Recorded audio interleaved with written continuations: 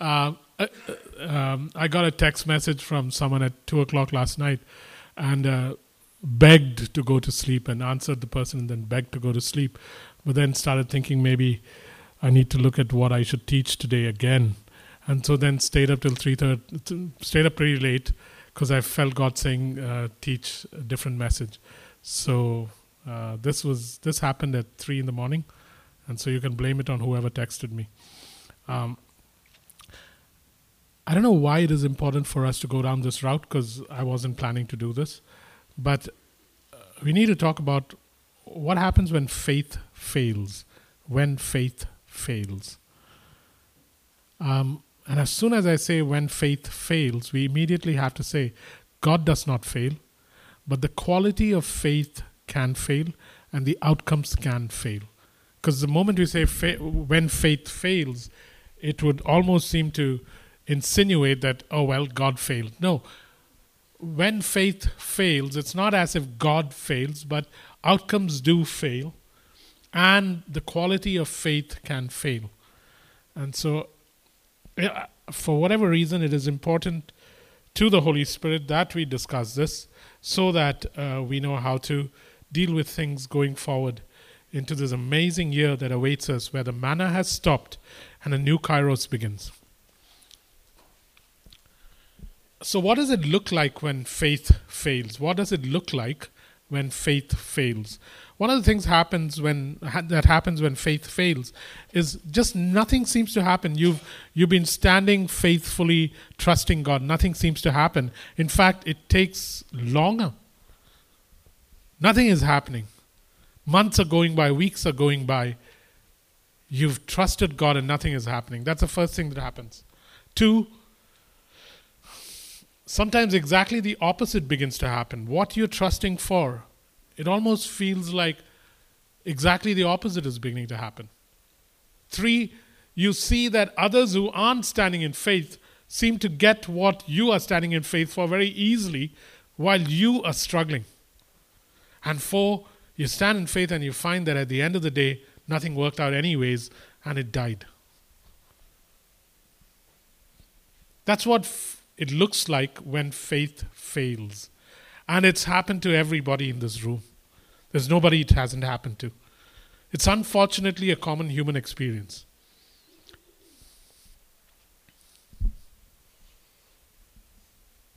And why does it wreck you the way it wrecks you?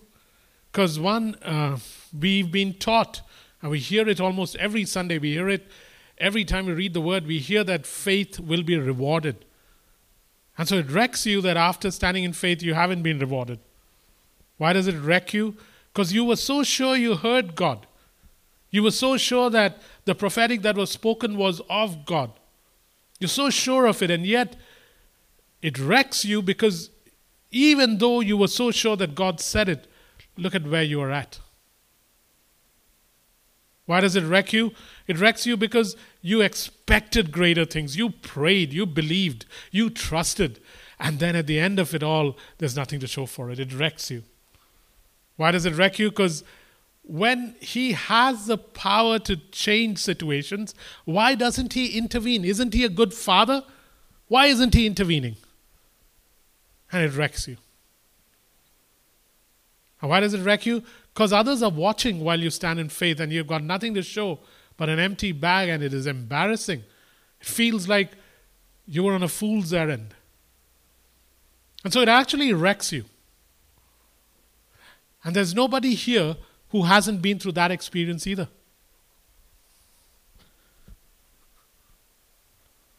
I remember receiving a prophetic word from a guy who didn't know me. I was at a banquet hall in Surrey at a Full Gospel Businessmen's meeting, and he comes up to me and he says, "Your father is ill, right?" I said, "Yes." He says, "Do not worry. God wants you to know that your father will live." And then 14 days later, I'm with my dad as he dies. And it wrecked me.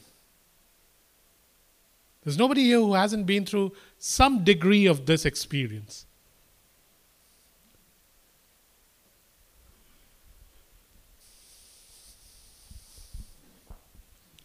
How do you respond? How do you respond when faith fails? How do you respond? And our response is pretty typical. It's strange how humans respond a certain way regardless of which church they go to, what their background might be. How do you respond? You usually respond by statements like, I can't trust God again.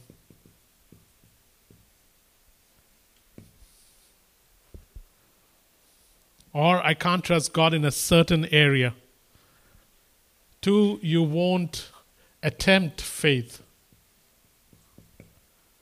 or express faith in certain areas. And that's something I want you to check on. As you look back at the last year, as you look back at the last few years, there are certain areas where you do not attempt faith because you have not seen results. And so you've stopped attempting faith in those areas. It's fascinating. As I was thinking this, I could think of 1 or 2 areas in my life where I'm scared to attempt faith. There are so many areas where I do brilliantly. And then there are a couple of areas I'm scared to attempt faith because I've seen failure in those areas for whatever reason, which we'll talk about. But then it scares me to attempt faith there because I don't want to fail. I want God to succeed. I want me to succeed. I want my hearing to be right. It gets so messy and complicated sometimes. Third, we begin to change our expectations. Change our expectations and confessions. What I mean by that is when you find that you feel like you've been burnt standing in faith, you begin to lower your expectations and you begin to change the way you speak about what you expect. In Genesis chapter 15, verse 2, you see Abraham in this conversation with God, where God had long ago promised him a son.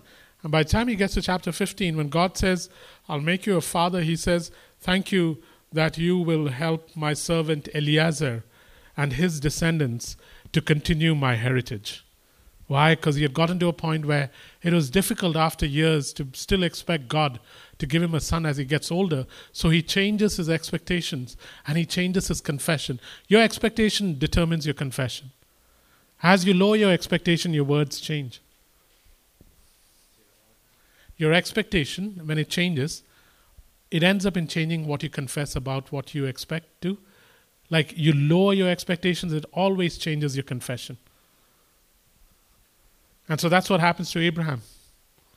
You find many characters in the Bible who lower their expectations because of repeated failure sometimes. The other thing that happens is resentment against God. Resentment against God. Resentment against God. And it begins to express itself in public lament. It begins to express itself in public lament. I mean, as in, you begin to say things about God that are not outright defiant, but sufficiently sarcastic, with a tinge of humility, so that you don't get zapped, and you begin to say stuff. It'll be like, yeah, God works in mysterious ways. What you really mean is, can't trust him, man. He works in mysterious ways. All kinds of stuff comes up. Jeremiah fell into this trap in Jeremiah 15:18, where he says at one point, oh God, you're like a deceptive brook. You're like a deceptive brook. This is Jeremiah the prophet saying it. So we begin to resent God, and the resentment shows up in public lament. And you can never hide resentment against God, eh? It always shows.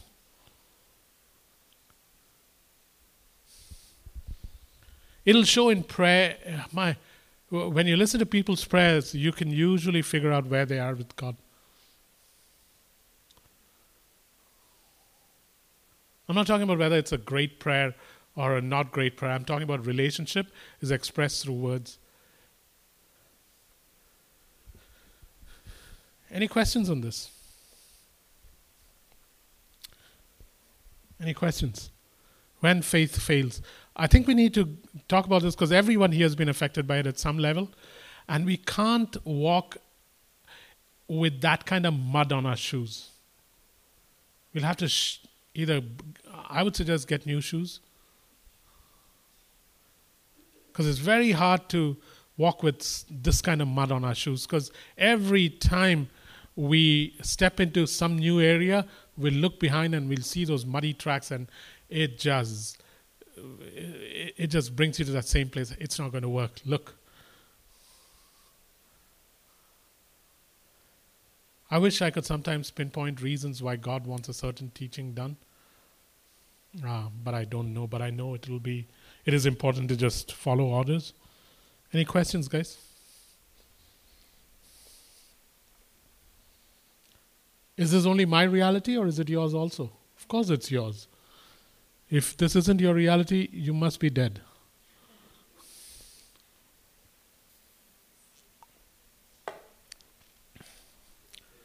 Yep.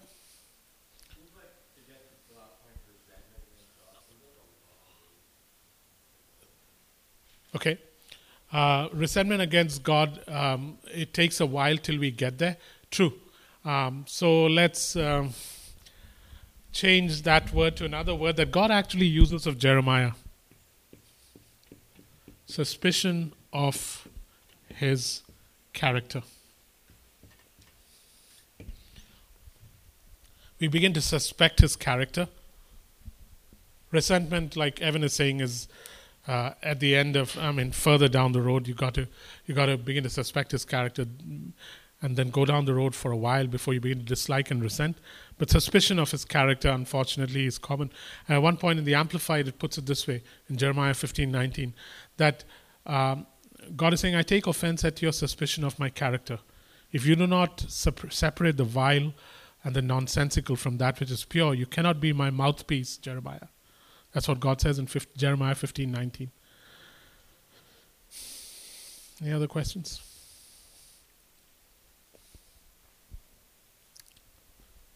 My question is, if this is the way it always is, what do we do differently?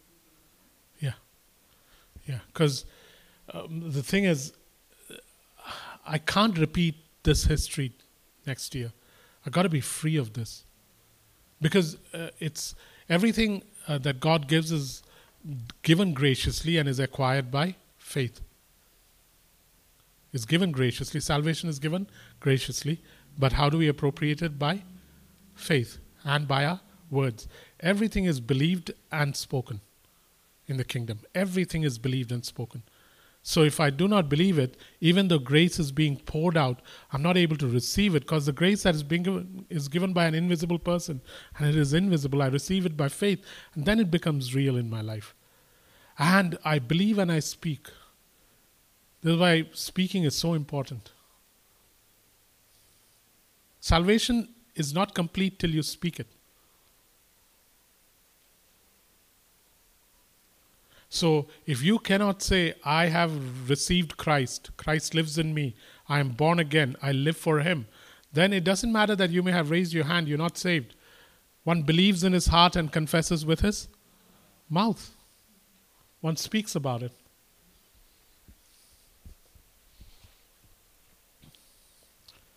So why does this happen?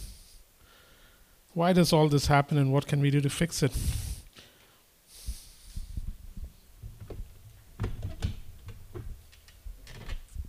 I just thought I'll put down 10. I got more, but I thought I won't frighten you right off the bat. So after we are done 10, I'll put the next 20 down. Yeah. So why does this happen? Why is it that faith fails? One of the things I suggest is that, and these are things we can work on then, is that if faith is only used during a crisis, then it's likely that it will fail. If faith is only used during a crisis. In Psalm 106, verse 7, it says, Psalm 107, verse 6, that whole psalm is about people who found themselves in difficult situations, and they cried out for help to God, and God did rescue them. But in each situation in Psalm 107, it is people who were in a crisis who called out and God helped. Nothing wrong with that. God will help you in times of crisis. But the thing with that kind of faith, the thing with crisis faith is that it's not your preferred lifestyle. It's not your default.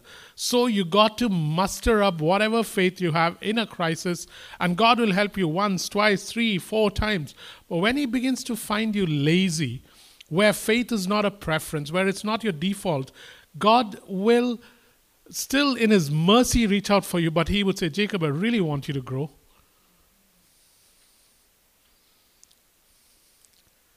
May I suggest to you that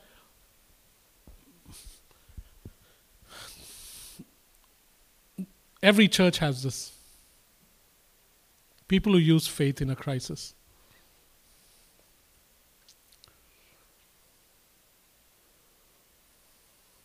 It's not your preferred lifestyle yet. Which is a very hard thing to prefer, eh? I mean, here's a question we are asking. Do you prefer to live by faith? As in, do you prefer to trust God for everything? That's just nuts. That's how Jesus lived, so that becomes the standard. Second one is contractual faith. Contractual faith is when you feel that God has said something, so he's covenantally bound to keep it. And then that becomes the focus and the object and the measure of whether God is good or not. Contractual faith is transactional. It's not relational. You see contractual faith with Jacob at Bethel, where he lies down on a stone, realizes that God is in the place, calls the place Bethel, and then he makes a statement. If you bring me back here, I'll give you a tenth of the spoils. Contractual faith is when you know that God is faithful and you bind him to his covenant and say, you will do this for me because you said it. Contractual faith was the reason the faith movement collapsed. Contractual faith said, if I say it enough times, I must get it because you said that whatsoever you say, you can receive it. Contractual faith is when it doesn't come out of father-son intimacies. It doesn't come out of a loving relationship. It comes out of, you said it, you got to do it. You're faithful, you better do it. You said it, how can you go back on it? God then becomes someone who you who you bind to his covenant, not because he's your father, but because he's a promise giver. It never works out well. And unfortunately, churches are full of people who stand on contractual faith. When it should come out of father-son intimacies and it should come out of partnering with God. Remember, guys, faith is something that God is already doing that you are entering into. Beautiful, eh? It's not me asking God to do something for me. It is me finding out what God is doing and entering into it. It's embracing what God is doing. Which is why in James chapter 1 it says, when you do not know what to do, ask for wisdom. What's he saying? Ask for how God is thinking so that you know what God is doing so that you can enter into it and let him do all the work while you trust him. Beautiful. Just hear that again. When you do not know what to do, ask for wisdom. Why? Because when you ask God for wisdom, he shows you what he is thinking and doing. Then you enter into and embrace what he is thinking and doing. And then you do nothing. You just rest as he goes and does all the work. And you trust him and wait for the outcome. This is what kids do. This is why God said ask for wisdom. Because you can't figure it out anyways.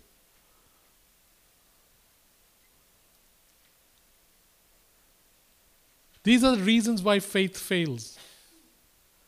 Man, the people that have been disappointed by the faith movement, it had so many rich, good things, but then came in this thing where it was, I'm standing on the word. Standing on the word is very different from trusting the Father.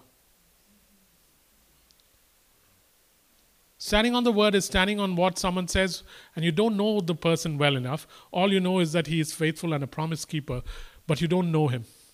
You got to now hang on to his word and hold him to his word. There are some children who hold their dads to their word. There are some children who don't have to care because they know from knowing their dads over a period of time that if my dad said it, he'll come through.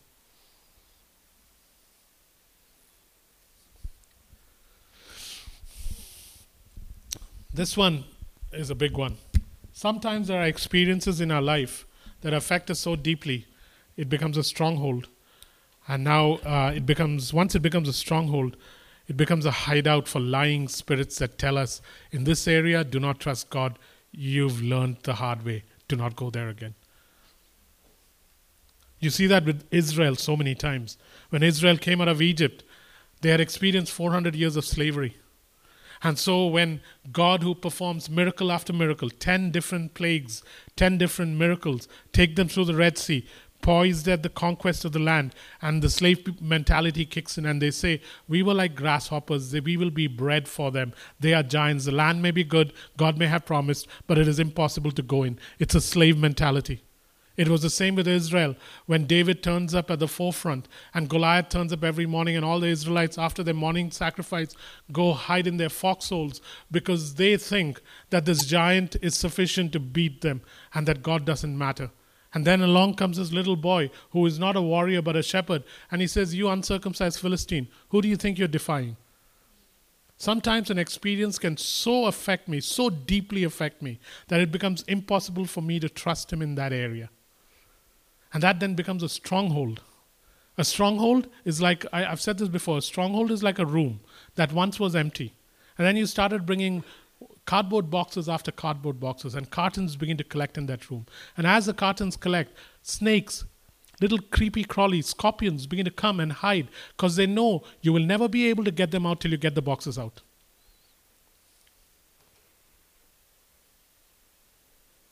Strongholds get demonized because there's a lot of place to hide.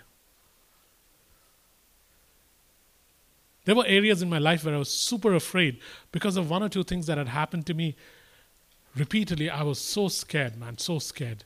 And my God, I had to confront it. Otherwise, I would never fly. Can you imagine, had that been successful, you'd have had me every week of the year. Every week of the year. Don. 2 months. Probation, Wayne. Yeah. But it had scared me so badly. And may I suggest to you that you have these fears in your life.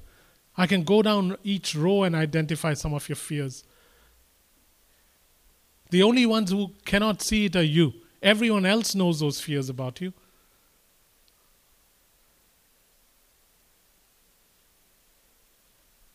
The first thing I might have to do then is to identify it and begin to work on it. Everything begins with putting your finger on it.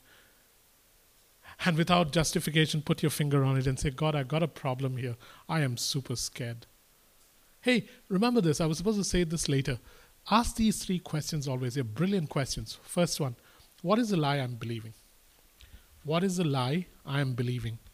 In areas where you're failing to trust God, in areas where you're anxious, in areas where you're scared, in areas where you're sad, in areas where there's a repeated habitual tendency to go a certain way, in areas where there are triggers that are always set off, ask this question. What is the lie I am believing? The second question. What is a truth about the Father's nature that I can lean back on in this area? What is a truth? What is a truth? Or what are 2 truths about the Father's nature that I can lean back on in this area? And then the third question, what is a scripture that I can learn and use to move from my feelings to the truth? What is a scripture that I can use to move from my feelings to the truth? So the first one is, what is the lie I'm believing? And in your particular area, and I don't know if there's a single person here who does not have this happening in their lives right now. What is the lie that you're believing? Psychologists and psychiatrists probably ask different variations of these questions, but they don't have the first question they can ask. The second 2 questions they can't ask because they don't know. The second question is, what truth or what 2 truths about the Father's nature can I lean back on in this area? What can I absolutely trust that this is who the Father is? I can lean back in this area. He will hold me. And the third one is, what is the scripture that I can use to move from my feelings and how I feel to what is true? over a period of time, if you can take these three questions and answer them, I cannot see how one will fail. I mean, you do press repeat, rewind, but you'll get there.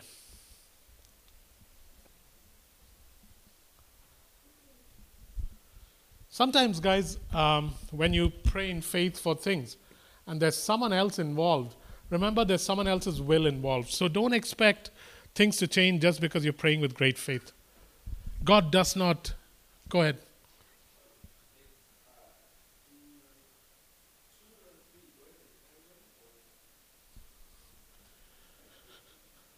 Not necessarily. Contractual faith would be. Oh, 2 and 3 work in Canada. Yeah, they work together. Yeah. Sometimes when you're praying for other people and their wills are involved, don't expect that things may work out easily, work out fast, work out at all, because God will not change someone else's will because you pray. If God could change people's will if you prayed, we could have had the entire world saved by now. I mean, we could do it before Feb 29th because there's an extra day thrown in. We could have finished it by Feb 29th. But that's not the way. Jesus, a man full of faith, could do nothing in Capernaum because there were other wills involved.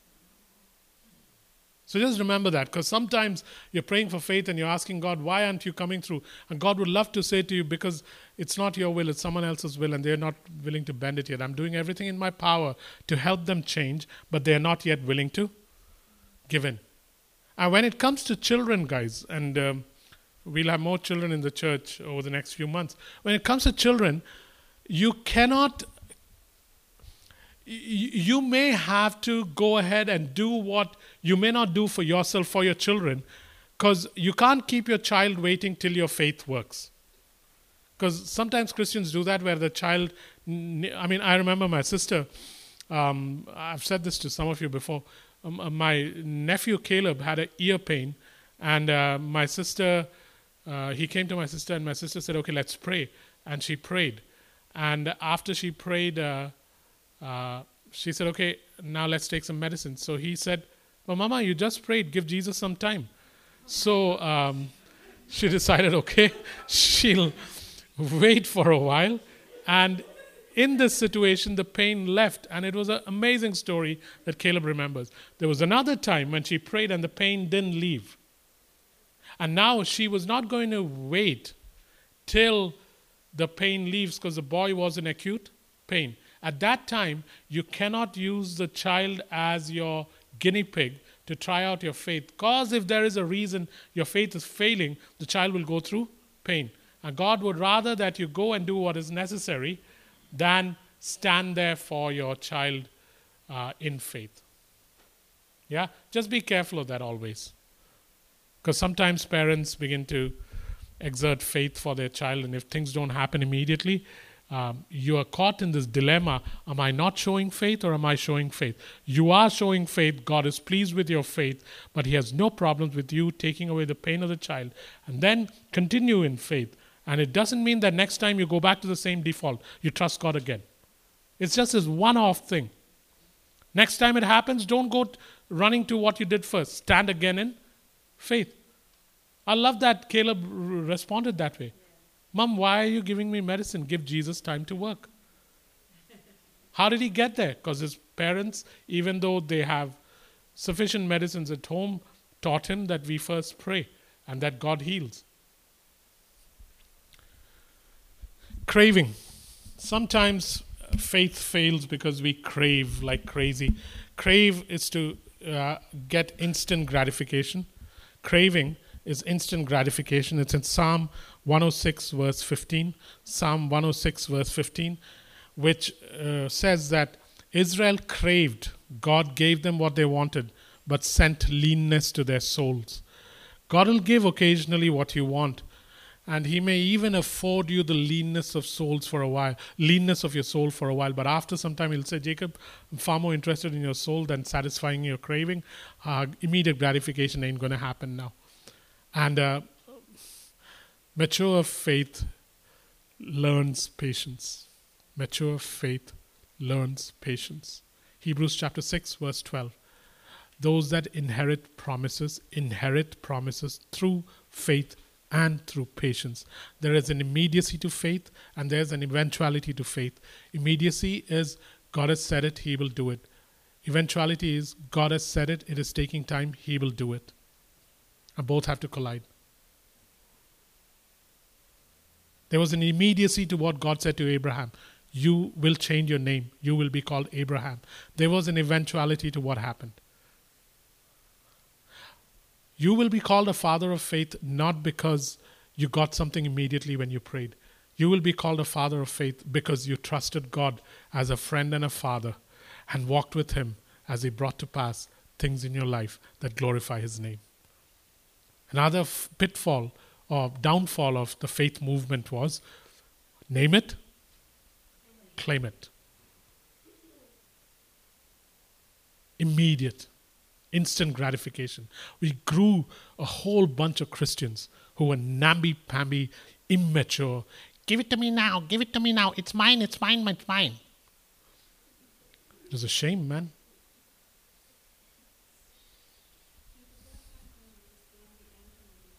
Sorry, say that again.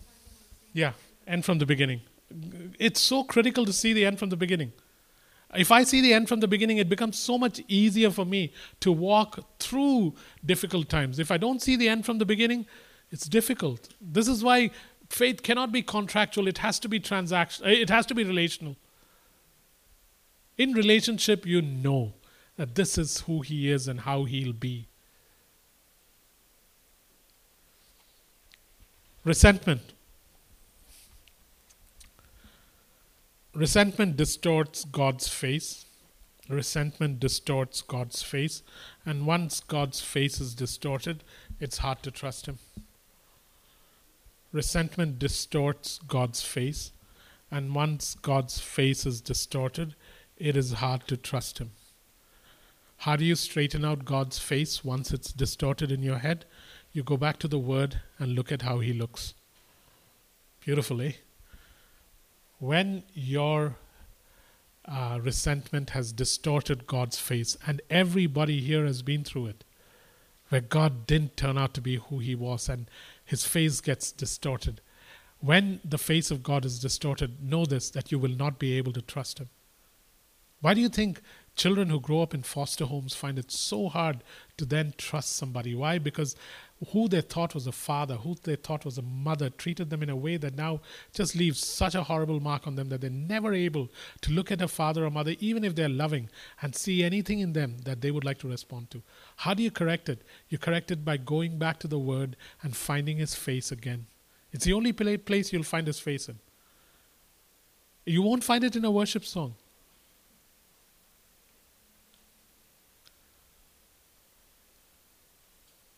One of the scary things about present day worship songs is you can make the Father look as beautiful as you want Him to. I would rather go to the Word and ascribe to Him the beauty that comes from the Word than create my own imaginary Santa Claus without a red suit.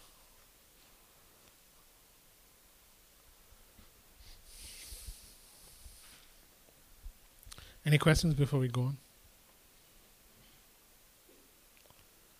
Hey, He's good, eh? And He's a rewarder of those that trust Him.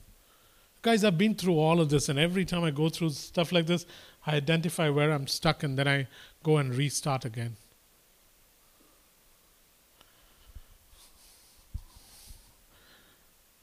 Another one is unforgiveness.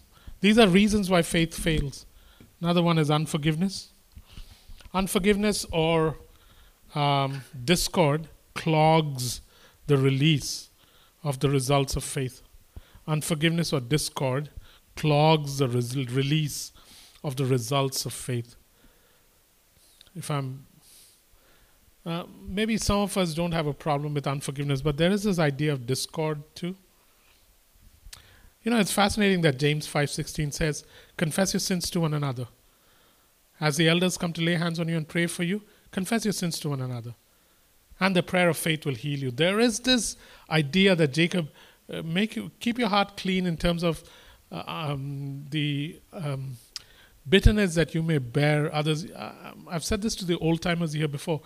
One day when I was trying to come up with a message on unforgiveness, I asked God, why is it, oh God, that you are so hung up on bitterness? Why is it that you get so cheesed off by this whole idea of bitterness? And his answer was fascinating. He said, Jacob, when you are bitter, there's nothing that you and I have in common.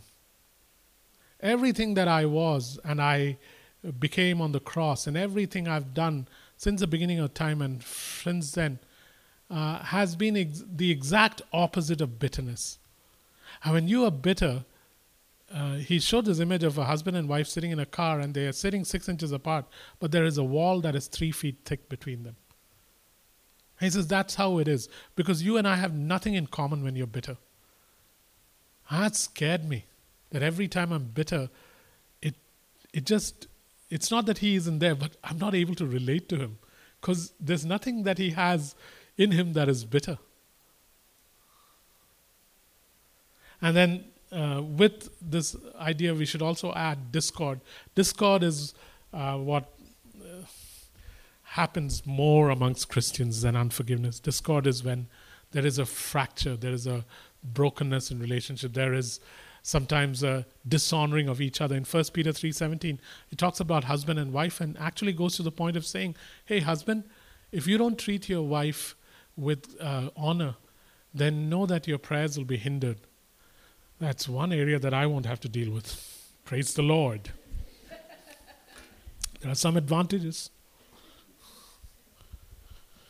Here's another one. It is possible that you heard wrong. It is possible that you heard wrong. And that, for some of us, especially for some of us who've been hearing God for a while and think we are good at it, my God, to even imagine that we heard wrong is unhandleable. No, how can I hear wrong? I am Jacob, I hear right. No, you can hear wrong. And it's pride that prevents me from realigning or re-examining what I heard. You can hear wrong.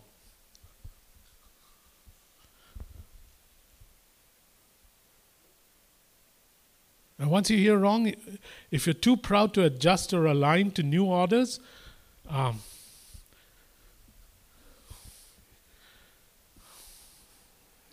in Deuteronomy chapter 1, verse 40 to 44, God has just told Israel, hey, Israel, I told you to go up and take the land. You decided not to. Now I want you to know that for the next 40 years you'll be roaming in the desert, so don't go up. They said, no. We really are sorry about what we said. We take back everything we said. Erase. We're going up to take the land. Hallelujah, praise the Lord. And they get beaten like crazy and they come running back. So the point is that you have to realign and readjust when God changes his orders. Sometimes you hear wrong. Sometimes I'm so scared that in some areas where I've seen God come through again and again and again, that I will choose not to hear him if he were to change. I must always leave room for his sovereignty. I must always leave room for his sovereignty. Even when I don't understand.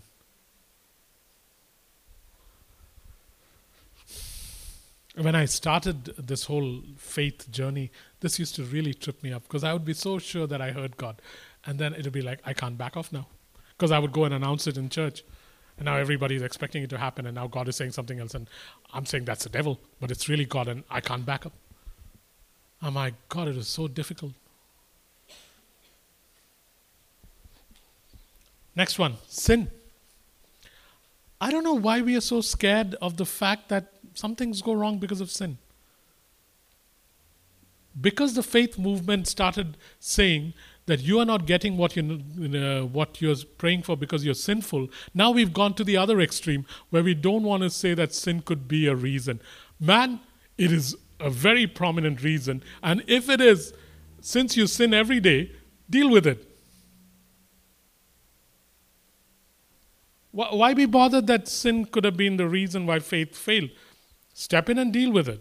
Sin creates avenue for sabotage. Sin creates avenue for sabotage. Joshua chapter 6, or was it 7?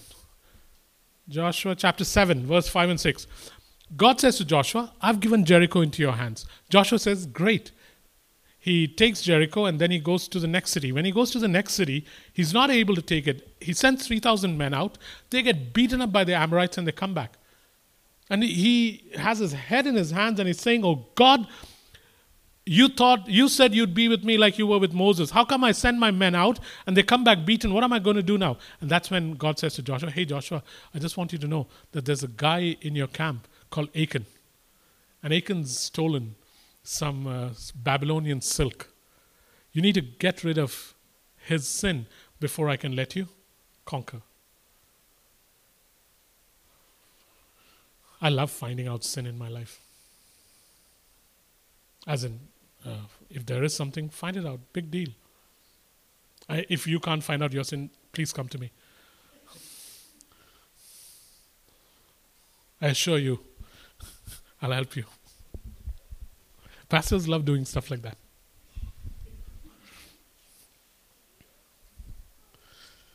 Fear-filled faith. Sometimes what you think is faith is not faith, it is fear-filled faith. I love it when I think I'm walking in faith and then something small happens and I panic and I'm thinking to myself, gosh, that wasn't faith. Small things. I remember my car would get broken into. I was so afraid to leave my car anywhere, man. Father, I plead your blood over the car. I plead your blood over this. Please send your angels encamp around those that camp around. Every scripture, Psalm 91, my entire, I would read all of Psalm 91 over my car. And then I realized, my God, I'm so scared. And so I remember once telling the Lord, Father, as I leave my car here, I'm really afraid, so I'm not going to pray. So you just take care of it. And I walked away because my prayers were coming from such a scary place. Fear-filled faith.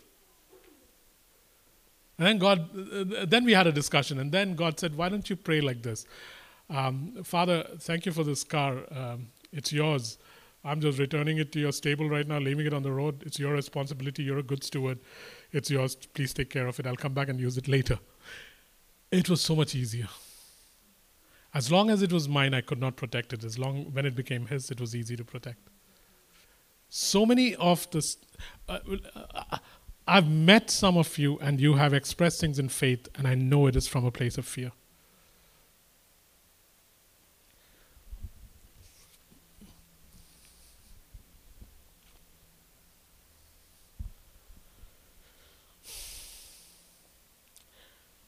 My problem when I have fear-filled faith is I'm usually double-minded.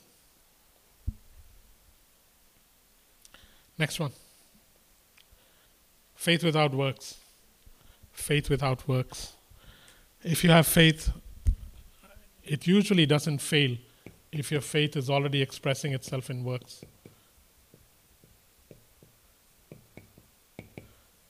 Faith without works usually fails. When it is scripture being quoted, when it is prayers being said, but there's absolutely nothing that you're doing that will cost you, then I would say, is it really faith? Is it really faith?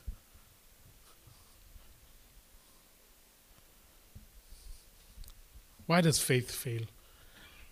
Would it be faith if Rahab said her house will be saved if she didn't help the guys who came to Jericho?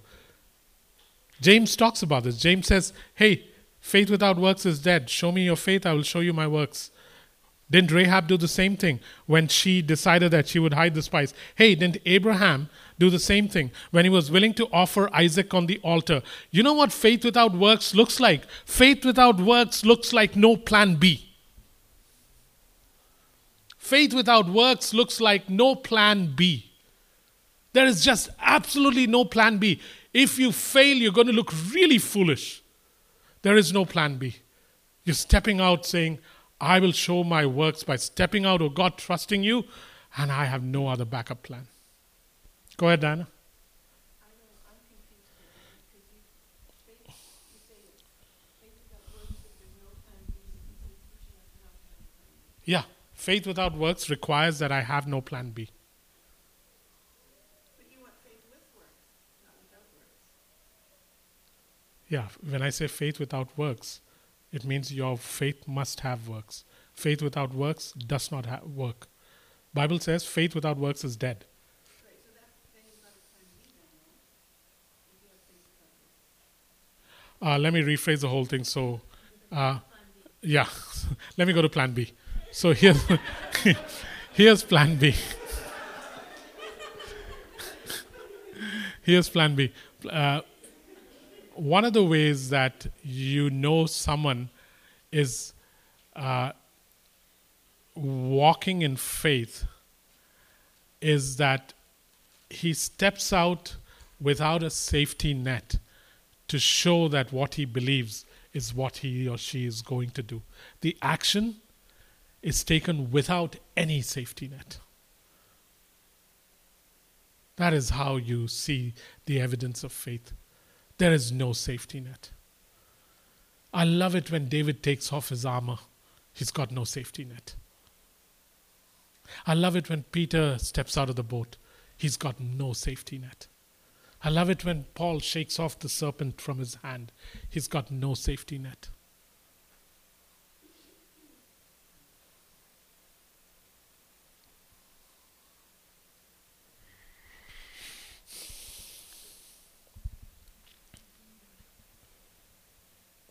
Four more and we're done. Faith fails when you don't have encouragers to help you. Faith fails sometimes when you don't have encouragers to help you. The absence of encouragers. Not WhatsAppers, encouragers. WhatsApp is a whole different thing, eh? You're going through a difficult time and you say, I'm going through a difficult time. And then you'll have, depending on how many people there are on your WhatsApp group, praying. Amen. God will come through. Praying. I agree. Oh my God, it just drives me nuts. So WhatsApp groups are not how you are encouraged. Encouragers are those who come beside you like Aaron and Hur and are able to stand with you while your muscles are collapsing because of the strain of what you are handling, and who are able to make it so much easier for you and take your trouble away. Encouragers are not the ones who encourage you to stand under the load. Encouragers are those that take the load. Encouragers are those that take the load, not those that encourage you. Hey, you just stand. Yeah, you flex those muscles and stand. You got more muscles left now. No, that's not encouraging. That's like making sure your muscles ache. It is coming and taking the weight of things. WhatsApp is when you say, you stand. I agree. Amen. Praying. And I'm unfortunately part of one WhatsApp group which has 40 people, and when they start Merry Christmasing, my God, it's like 40 Merry Christmases in the middle of the night.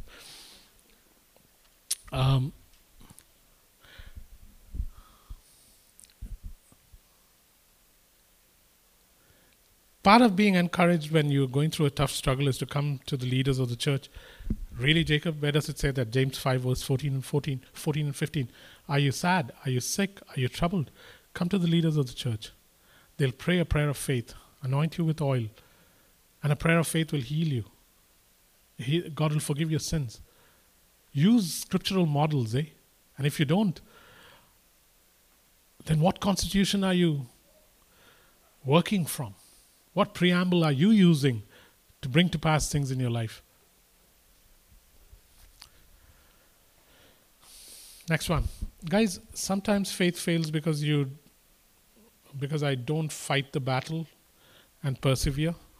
Sometimes I have to, once I stand in faith, remember, there's someone who opposes what I'm trying to walk in faith for. There's someone who opposes it. I've got an active enemy who actually has fiery arrows that can penetrate and burn up your insides if it were not for the shield of faith.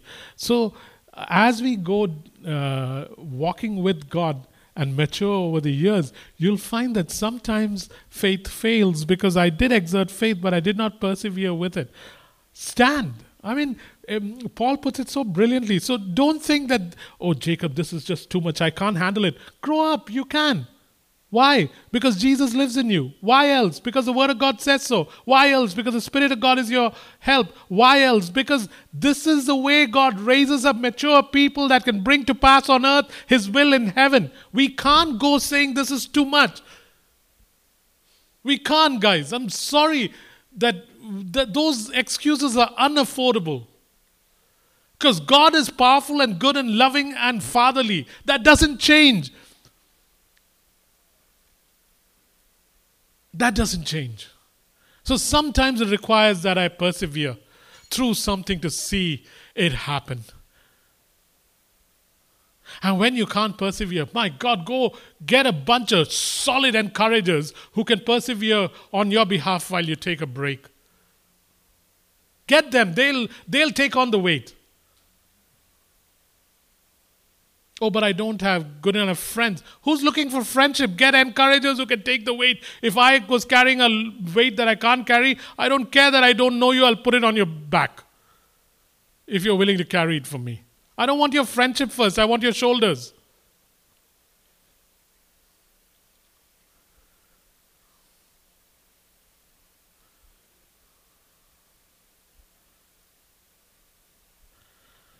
Persevere, guys. David, how does that tie in with the other earlier one of he listens to God's commands that might change? It doesn't tie up. It's like two separate standalone things. One is about persevering through fiery arrows. The other one is about hearing God if He wants to change anything around.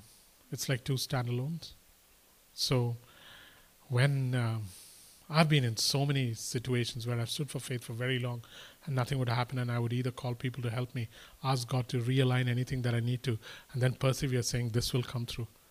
Man, you've heard so many of my stories where what opened the door was just joyful perseverance. Please, perseverance is not miserable. Perseverance can be joyful. Perseverance is not miserable.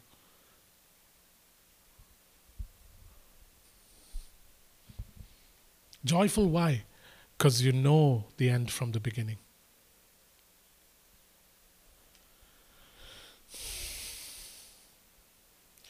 David had to fight through things. Moses had to fight through things.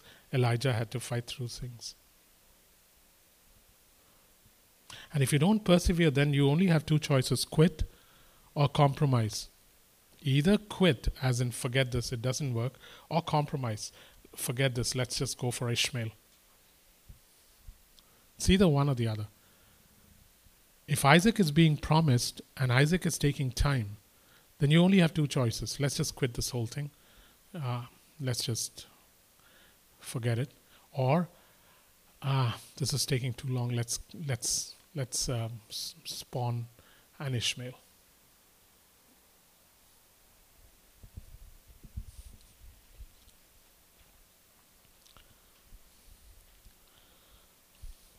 Faith fails when you're exhausted. Faith fails when you're exhausted. It is such a cool trick of the devil. Faith fails when you're exhausted. It's such a cool trick of the devil.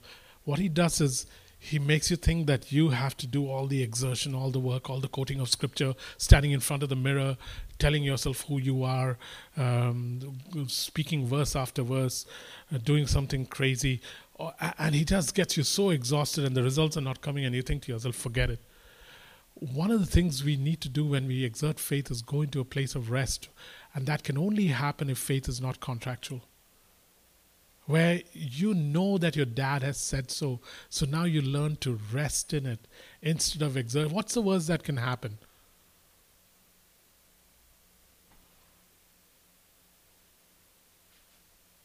I mean, let's assume that the guy who gave me the prophetic word that my dad would live was right, and he lived.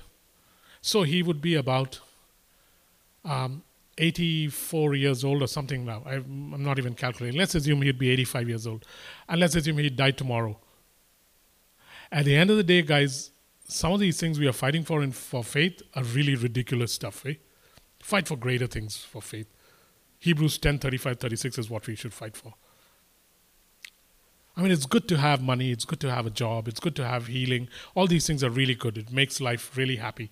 And nothing wrong with it. Use faith for that. But use oodles of faith for Hebrews 10, verse 35 and 36. Sorry, Hebrews 11, 35 and 36. That's where faith should be used. Don't spend it all on getting a job.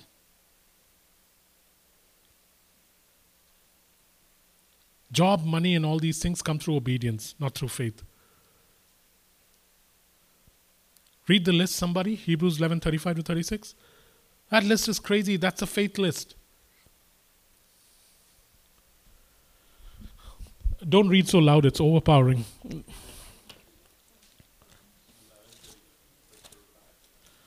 Thereabouts. Yeah, here goes. I'll read it loud with my mic. And what more shall I say? I do not have time to tell you about Gideon, Barak, Samson, Jephthah. I really don't have time, oh God. It's 4 o'clock. Barak, Samson, Jephthah, David, Samuel, and the prophets, who through faith conquered kingdoms, administered justice, gained what was promised, shut the mouth of lions, quenched the fury of flames, escaped the edge of the sword, whose weakness was turned to strength, who became powerful in battle, routed foreign armies. Women received back their dead, raised to life again. Others were tortured and refused to be released so that they may gain a better resurrection. Some faced jeers and flogging, while others were chained and put in prison. They were stoned, they were sawed in two, they were put to death by the sword. They went about in sheepskin and goatskin, destitute, persecuted, mistreated. The world was not worthy of them. They wandered in deserts and mountains and caves and holes in the ground. These were all commended for their faith, yet none of them received what was promised.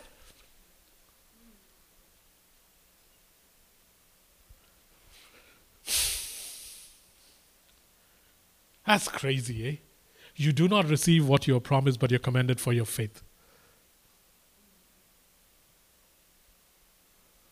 The things that we get disappointed about are really not in this list of things. If you're getting disappointed about not being able to chase foreign armies out and conquer kingdoms, great.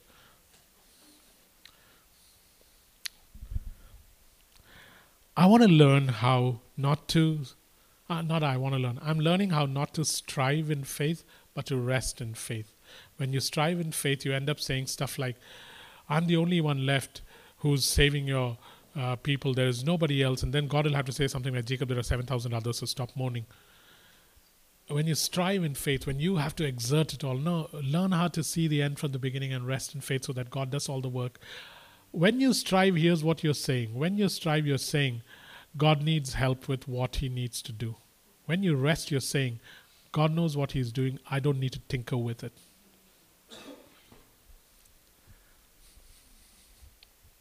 So here are some things, guys, that you and I can correct based on this list. Get rid of your laziness. Get rid of your laziness. I was once told by a pastor older than me that when I preach, never say get rid of your laziness, because that'll make people feel like you're accusing them. Say, let us get rid of our laziness. May I suggest to you that we get rid of our laziness. No, get rid of your laziness.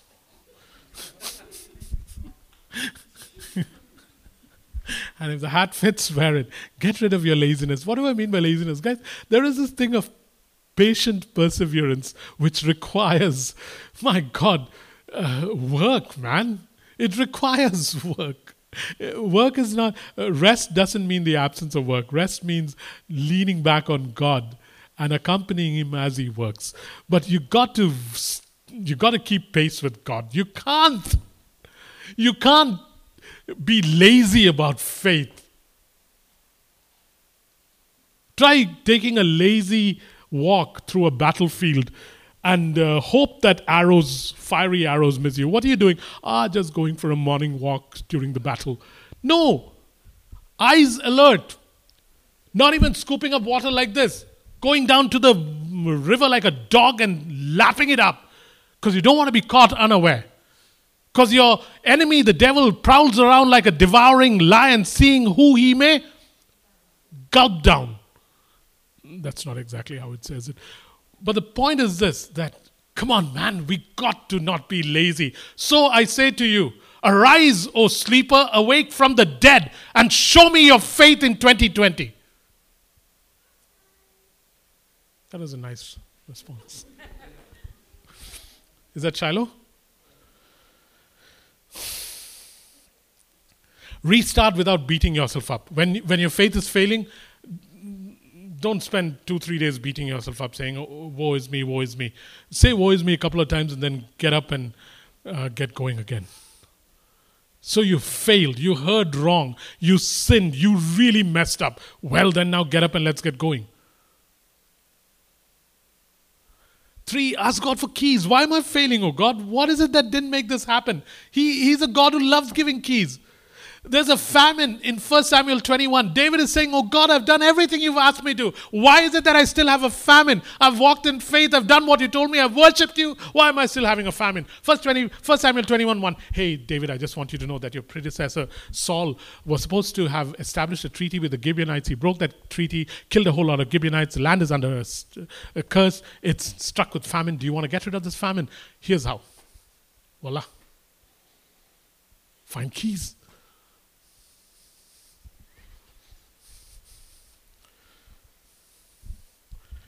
Read the word to dismiss doubt. Read the word to dismiss doubt. Read the word to dismiss doubt. If you get into doubt, there's only one way to get out of it. Go to the word. Read the word to dismiss doubt. Oh God, I doubt you here. Well, son, let me show you where to go. Here, read this about me. How many times did you read it, Jacob? Once. Read it about 16 times. Really? Yeah. And what will happen? It'll renew your mind and the way you think about me.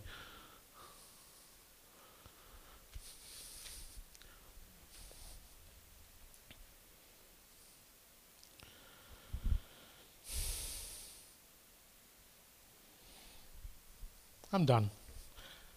Numbers 23:19. Is God a man that he should lie? Is he like the son of man that he should say something and then take it back? Nope. And then listen to this verse. 2 Corinthians 1:20. Every promise of God is yes and amen in Christ. Psalm 92, the last verse. He is my rock and there is no unrighteousness in him.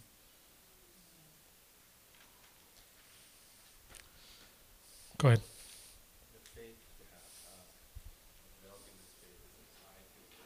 Which one? Oh, yeah.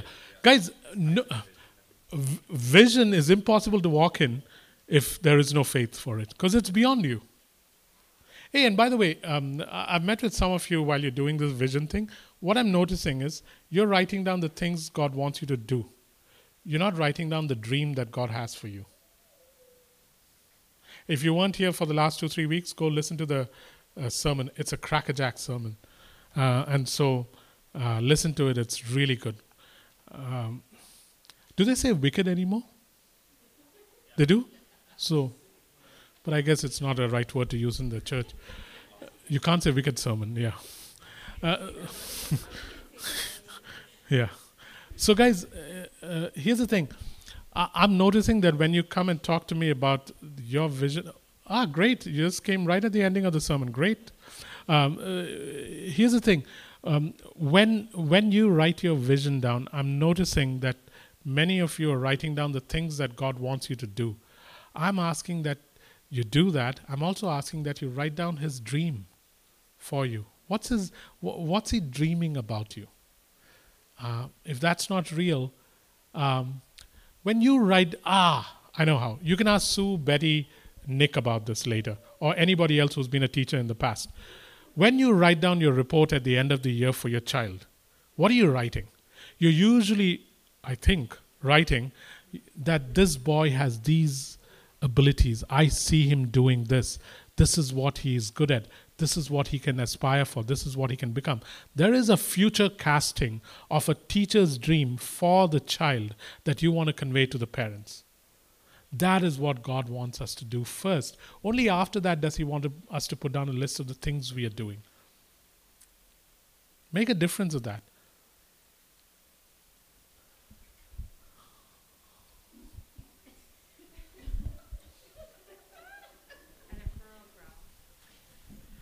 Alrighty, we are done. Yep. All this time is on Diana now. Okay. Vision is impossible to walk in and then something after that. Yeah. Vision is impossible without faith. Yeah. I was trying to give a longer explanation since we have time.